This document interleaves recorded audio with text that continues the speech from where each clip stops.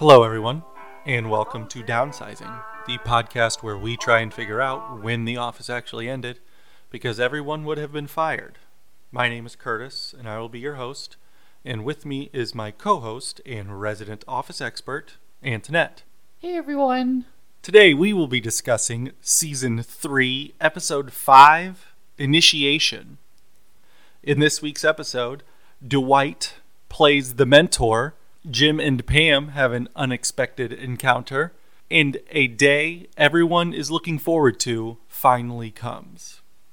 This episode's cold open leads into what is the bulk of this episode, and that is Dwight trying to initiate Ryan into the office. In the cold open, Dwight is asking Ryan a series of riddles. And he starts off with the one where he asks, I have 15 cents in my pocket. One of those is not a dime. What is the other coin? And Ryan knows the answer because he's heard this before. He also does the one where there are a father and a son in a car crash, and the doctor says, I can't operate on this person because he is my son. And the doctor's a woman. Yeah. Challenges some gender assumptions. And I would say sexuality assumptions. It could be a father True. in a homosexual couple. True.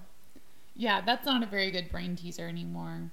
There's a whole host of them, and as Dwight is going through them, he gets less into them each time because Ryan's just like, nope, I know that one, and Dwight is growing more and more frustrated, kind of tearing out his hair sort of thing, that he just can't stump Ryan.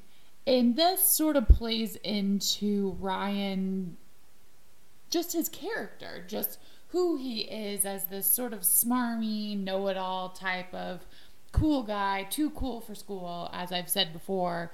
That's his attitude. Right. At the same time, though, I would not expect him nor anyone to just be like, yeah, I don't know, you got me, Dwight. What's the answer? Just to kind of appease Dwight. Right. Most of those brain teasers or riddles, I think everyone's kind of heard of before, especially with the advent of the internet. Right. So this initiation is leading up to Ryan going on his first sales call. We learn that Ryan has not made a single sale in the time he has been at Dunder Mifflin, which I guess I didn't know Ryan was a salesman. Right. Unclear what his job as a temp was supposed to be, that he was a temporary salesman, which seems messy. Does not seem to compute.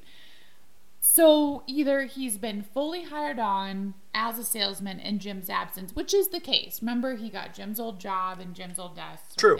Good point. So, but we still don't really know what he was doing as a temp. There's a lot of people in that office that don't have seemingly actual job duties. Other thing, how has the man made money? How has he gotten paid? Unless they have some sort of base salary and then you're like on commission for everything else. But I feel like there would have to be some sort of base salary that is not much. Yes. Which I guess though, I remember when I first got a job and was, a single 25-year-old or whatever, 23, whatever it was, and you go, wait, I'm making $30,000 a year? What am I even going to spend that money on? Like, it is just this, like, it is a lot of money when your only bills are, like, your rent and your groceries and maybe a car payment and, like, your utilities. That's pretty much it. Sure, I guess. I mean, I wish we felt that way now, but yeah. Sure. Dwight is just so pumped for this entire interaction. he asks Ryan, are you excited? Are you very excited? Extremely excited? And Ryan's like, okay, well, calm down. He's not going to show more emotion than necessary, but he says he's excited. Dwight is he wants a friend. He wants an ally. He spent a lot of his time, if we're being honest, being terrorized by Jim and Jim's pranks and sort of being just antagonized by Jim. So he's looking for a bud. He's looking for someone to recruit to his sales team, as he calls it, someone to be on the Dwight Army of Champions. He's looking for the counter Jim. I'm not sure Ryan is that guy, because Ryan is on the same spectrum as Jim, if even further to whatever side of the spectrum that is.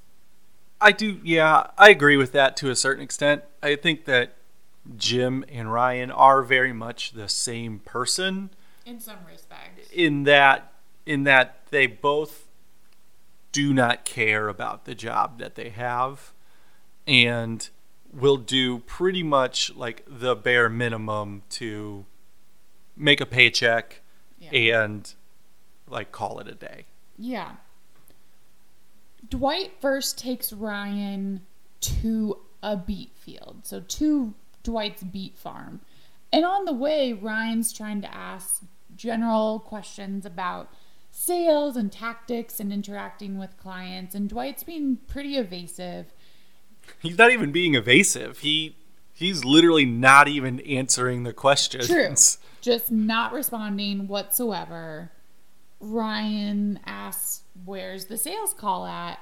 And Dwight's trying to be a Mr. Miyagi sort of figure and speak in riddles. And he says that when Ryan is ready to see the sales office will present itself to him. And as they're in the beet field, again, Dwight's trying to just really talk in all these platitudes and impart all this wisdom. And he has Ryan plant some beet seeds into the ground. And he tells Ryan, as you planted these seeds into the ground, so I plant my seed in you. And Ryan just says, I don't think you know what you're talking about. I think Dwight's trying to be inspiring here. I think he's trying to spark something in Ryan without having to spell it out for him. But then Dwight runs away back to his car and drives off somewhere.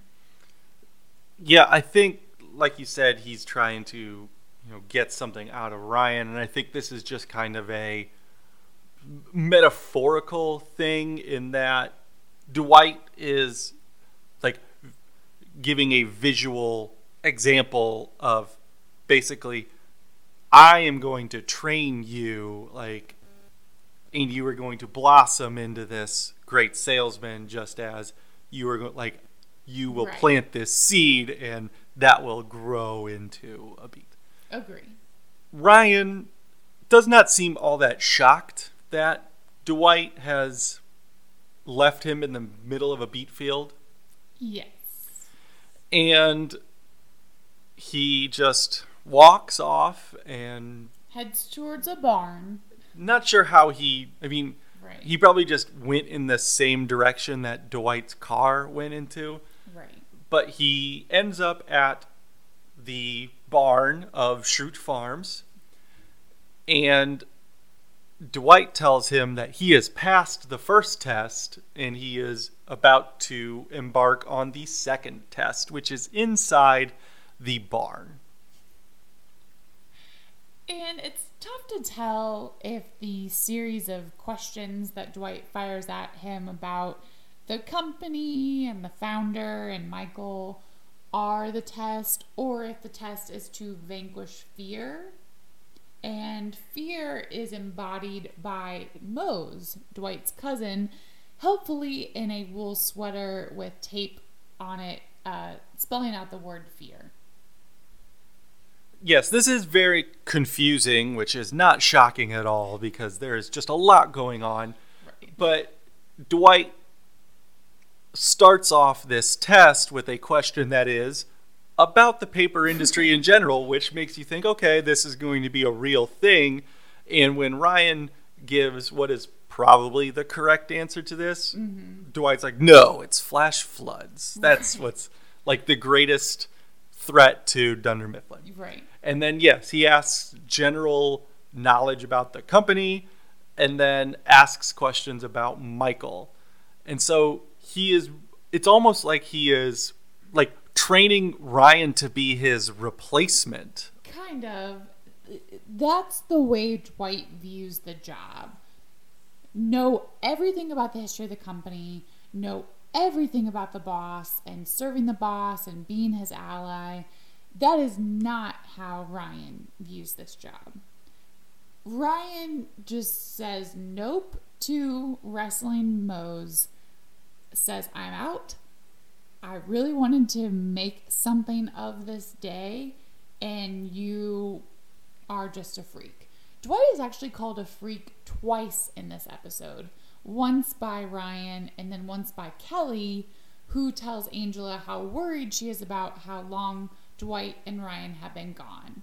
And Angela's trying to comfort Kelly and says, don't worry, Dwight will protect him. Kelly, not knowing that Angela and Dwight are a couple, says, Dwight's a freak. Angela, rightfully so, gets a bit defensive, tells Kelly she's a freak, and walks off. So Dwight had a tough day with the coworkers, I would say.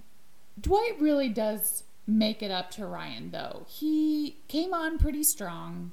He finds him just walking along the dirt road of Schrute Farms, says, get in the car, I'm really sorry, this is not what my intention was here, I just really think this could be something good.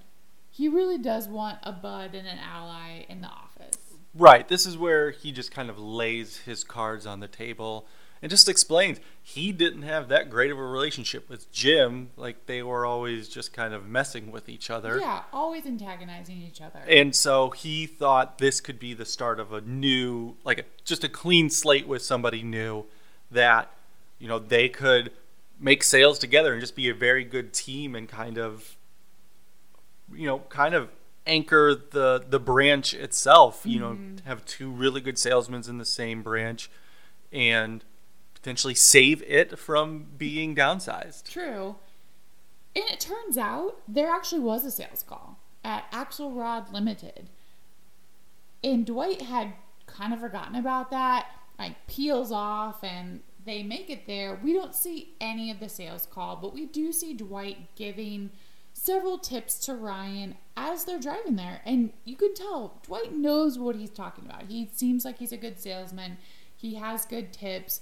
Ryan does seem eager to pick up on said tips at this point. So we see them walking in, we see them walking out. It did not go well, apparently. They did not like Ryan. For some reason, this just kind of sets Ryan off. Well, apparently they told that to his face. Well, yeah, sure. But, this is out of Ryan's character. He is one that just doesn't care about things. To me, what would happen in this situation is, he would just be, oh, well, this day was a complete waste.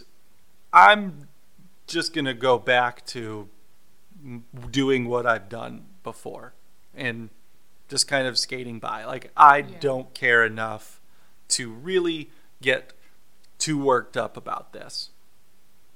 But Ryan kind of snaps in a way, and he takes some eggs that Dwight had offered him as kind of a peace offering for leaving him in the middle of a beet field and just wasting his day in general. And he takes some of those eggs and he starts throwing them at the office building. And Dwight joins him. And so as security comes out, they get in the car real quick and take off. And they head to a bar and they have what appears to be maybe a lunchbox. I'm going to say it was a lunchbox. Okay. Because it wasn't an Irish car bomb, clearly, but I'm going to say it was a lunchbox. Yeah. Maybe a Boilermaker. Some sort of shot within a beer. Right. and just kind of leave the day on a good note, if you will. So something good came out of that day, I guess. Yeah, and it's a bit of a bonding moment for them. Because with any shot within a beer, you're supposed to chug it. Dwight struggles with that kind of off the bat. But Ryan, we learned he was in a frat throughout this episode, which is not shocking. He completes his chug. Right. Not his first rodeo, I'm sure. And Dwight is cheering him on. At first he's saying, temp, temp, temp. But then he's like, no. It clicks over in his brain. He's like, you know what? I want him to respect me. I'm going to respect him. And he starts chanting his actual name. And really, there's no other end to that storyline. That's how we end it. We do see them coming back to the office pretty late, probably around 5:30 or so. I'm not sure why. I have to imagine that Dwight's beet farm is not necessarily close by to the office, that maybe it's a bit of a hole out there, so that might be part of it. But then they also drove to the sales call, so unless that was far away, I'm just very confused at the timeline there. And I think that was a little bit of and we'll get to that, I think that was a little bit of a fudging with the story to make it all work out for the purposes of what they needed to happen in this episode. Ryan and Dwight are not the only people working on sales in this episode. At the very beginning of the episode, we see Jan sitting in Michael's office with him, and she asks, "What did you do yesterday?"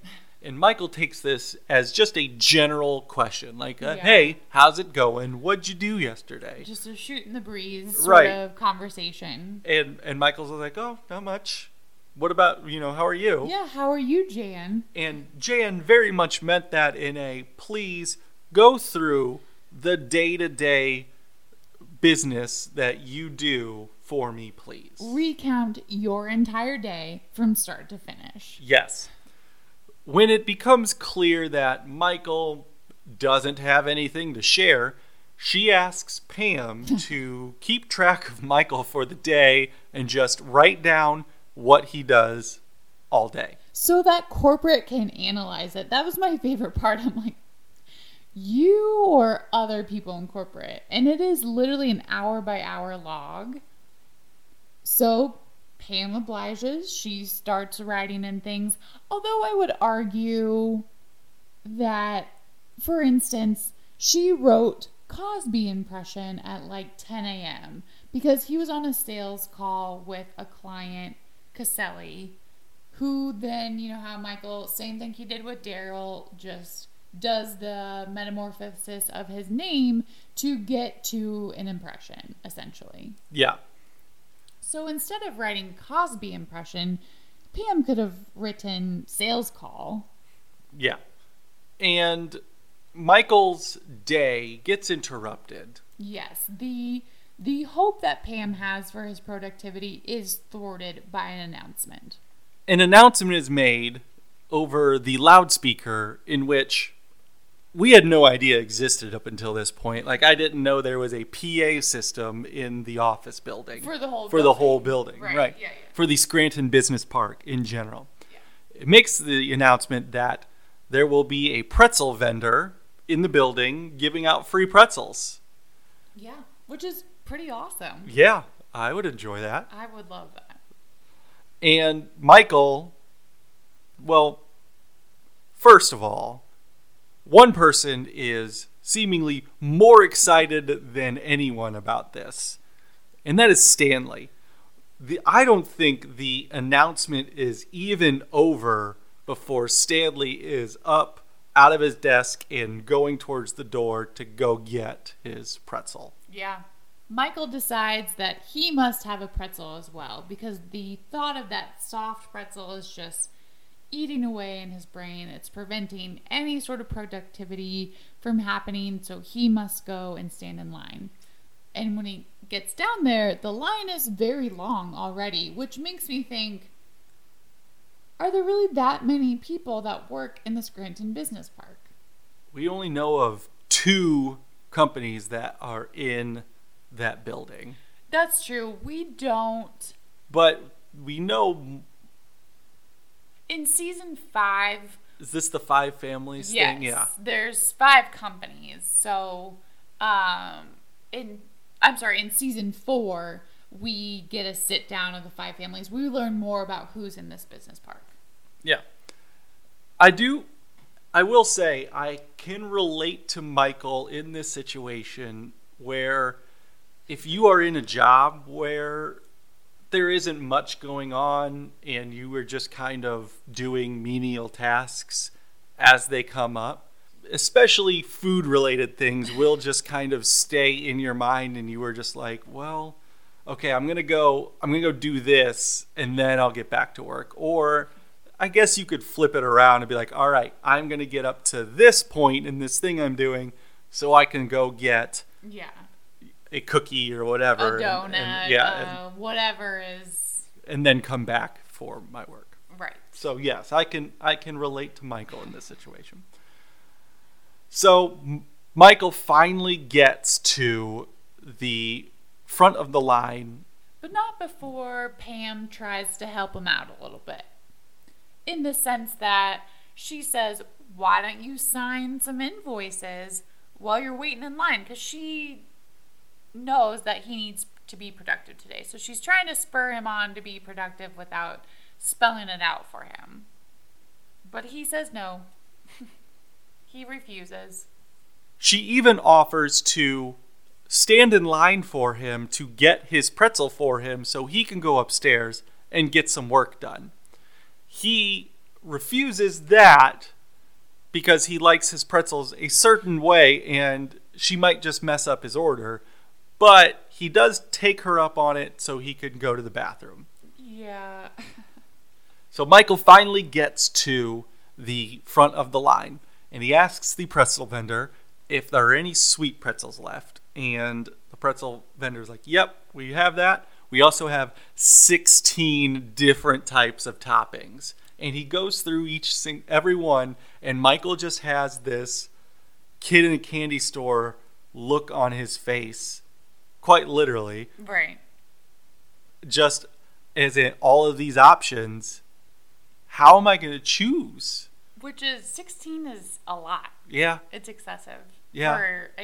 For just a regular size pretzel. And again, I can relate to Michael here. If somebody was just like, here's all of these things, I would probably be like, all of those sound good.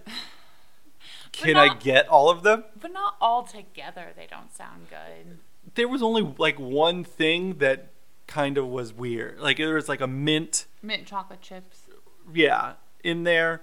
And so if there was like a mint and then probably like a peanut butter thing, or a mint and there was a caramel sauce thing, that's probably not going together very well. But like just mint and icing and chocolate and all that other stuff, yeah, sign me up for that. Yes. So Michael does get the works. Yeah. And he was not lying when he said he would be motivated to work after having his pretzel, but not in the way I think he had intended. No, not at all. The next thing we see is Michael in his office. Door is closed, but we can hear Rock and Roll Part 2 by Gary Glitter being played in the office.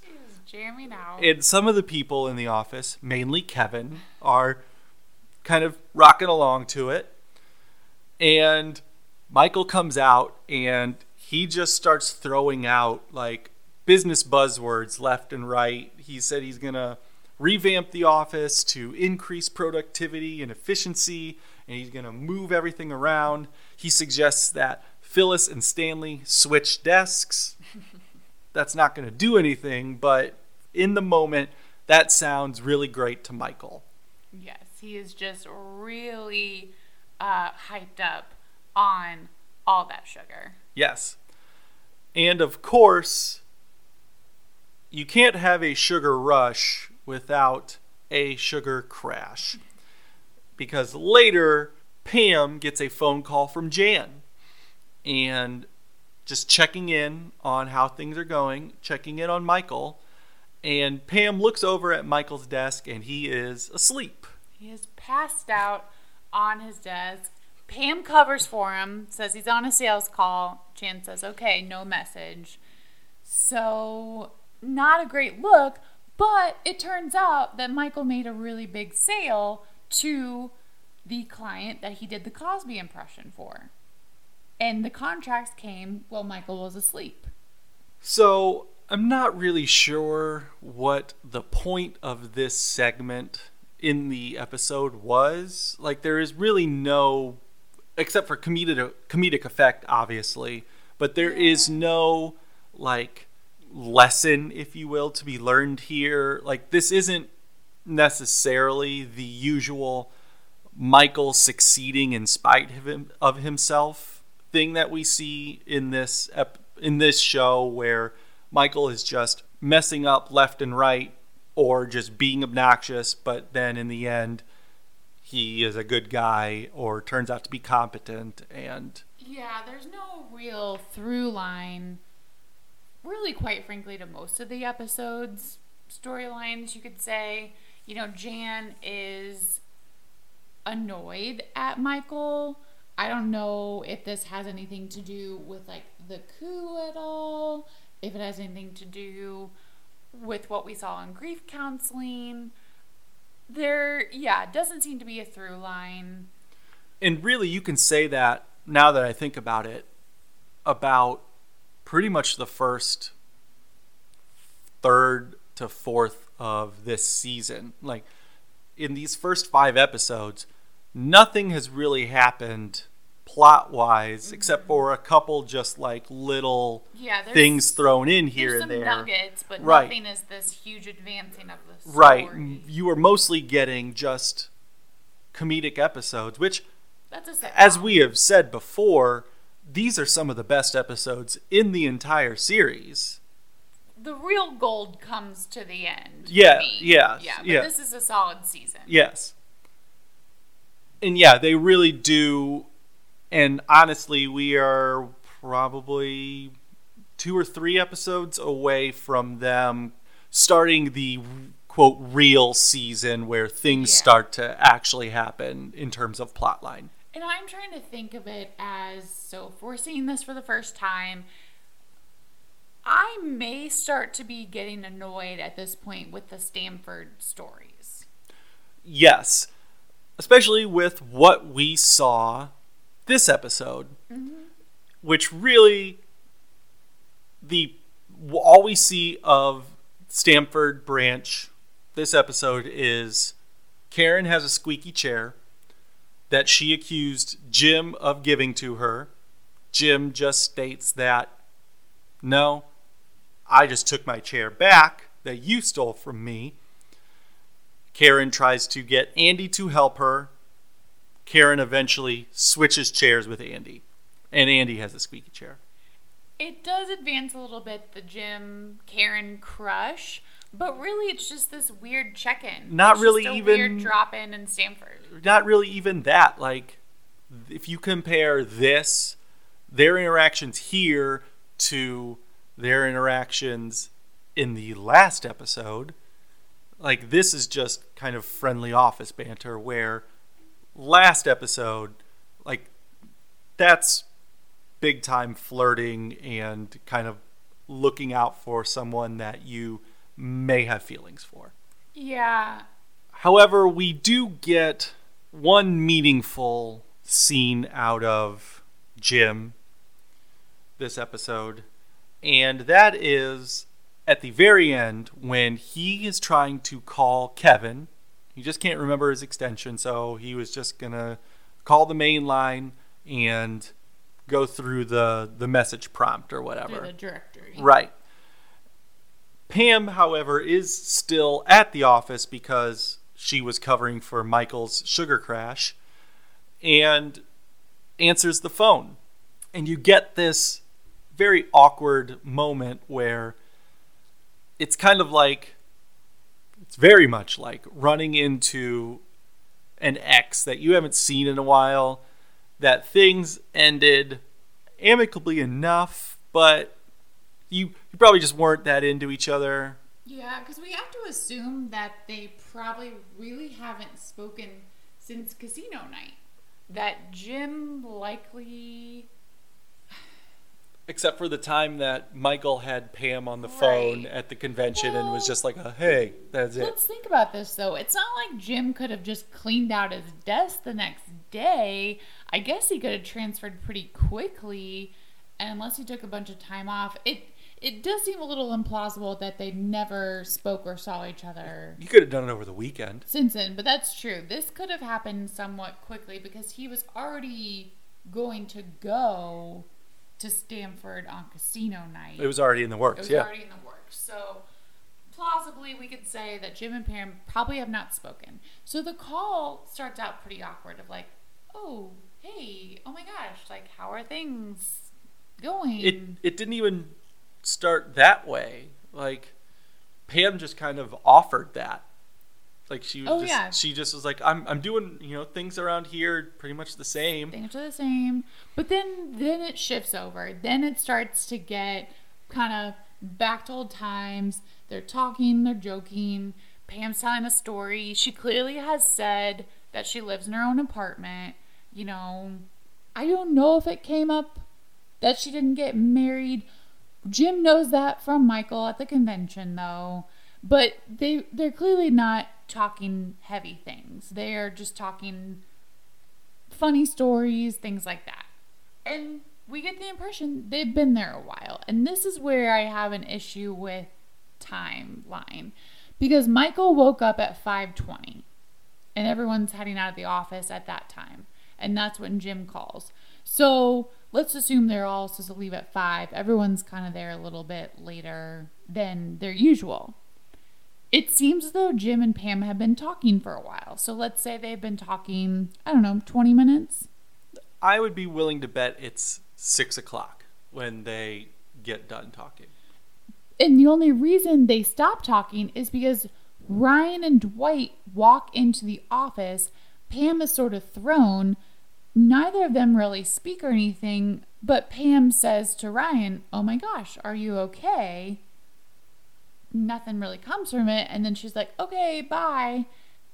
And Jim thinks that she is saying that to him because she puts the telephone receiver back up to her mouth as she says bye. Right. And this is just a great example of the first part of their relationship, because it's a super awkward ending to their conversation that could have been avoided or cleaned up with just simple communication. Quickly saying, "Oh no." Oh no. So, Ryan and Dwight just got back. Right. I was saying bye to them. Right. That's it. That's all that had to be said, except for they're both like, "Oh, you gotta go. I gotta go too. You should probably go. I should probably go too." And it's just this weird back and forth. Like, just be adults. And Pam's fear of sort of saying anything concrete out loud sometimes is coming through here. And really, that's how the episode ends. We do see Stanley saying only 365 more days until the next pretzel day. And that is episode 5 of season 3. So with that, let's go to the annex with Antoinette and find out any fun facts about this episode. So this is our first appearance of Mose, Dwight's cousin. Mose is played by Michael Schur, who is a writer for The Office. He's also the showrunner for Brooklyn Nine-Nine and The Amazing The Good Place. We highly recommend The Good Place if you haven't watched it. For sure. The character of Mose is based on a UPN reality show, Amish in the City, which I do not remember that show. Nor do I. So it's based on a guy from that show who must have been maybe a little out there or something, or was just amazed by the big city. And then Michael Schur, it took him 3 months to kind of grow out his beard to play Mose. And that's it for the annex for today. Curtis, do you think we had any firings? I would say yes. Ryan and Dwight probably get fired for throwing eggs at a building in which they were trying to make a sale in. I agree. That's probably not a great look. Probably a fireable offense. And if that didn't do it, drinking on the job probably seals it as well. I don't know about that. There would probably be a reprimand. If that was the only thing, they'd probably get reprimanded for it. But, like, combine the two things. I was thinking more Dwight's hazing. Sure. I think it would be different if they were drinking in the office. Since they had gone to a bar. You're still on company time at that point. Right. Like, I can't. I don't know if it was their lunch or something. I mean, maybe. I can't leave my office and go to a bar down the street and have a beer and then come back and just be like, no, it's good. I wasn't in the office drinking. I guess that is true. I don't disagree with that. I just know that sometimes people have a beer at lunch. Yeah.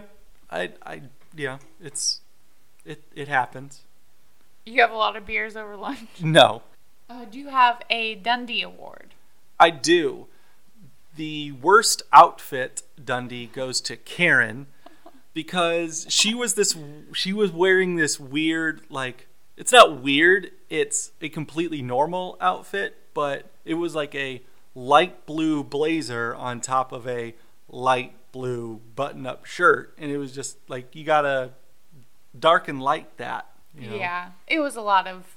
It was just monochrome. It was basically she was wearing the same color. Right. For both. Right.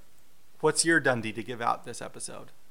The biggest time waster is Pretzel Day, and that's only because there is one man and he is moving incredibly slow, and he has to heat every individual pretzel, then he puts the toppings on, and that's why the line is so long and not moving very quickly at all. Yes, a very inefficient process. Yes.